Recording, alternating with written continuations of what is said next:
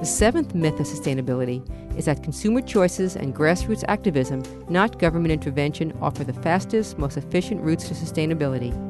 This is the Eco Minute, and I'm Enid Siskin. According to Scientific American's Earth 3.0, popular grassroots actions are helpful and necessary, but real progress on some of the major issues, such as curbing CO2 emissions and switching to alternative forms of energy, can only happen if the government commits to making it happen.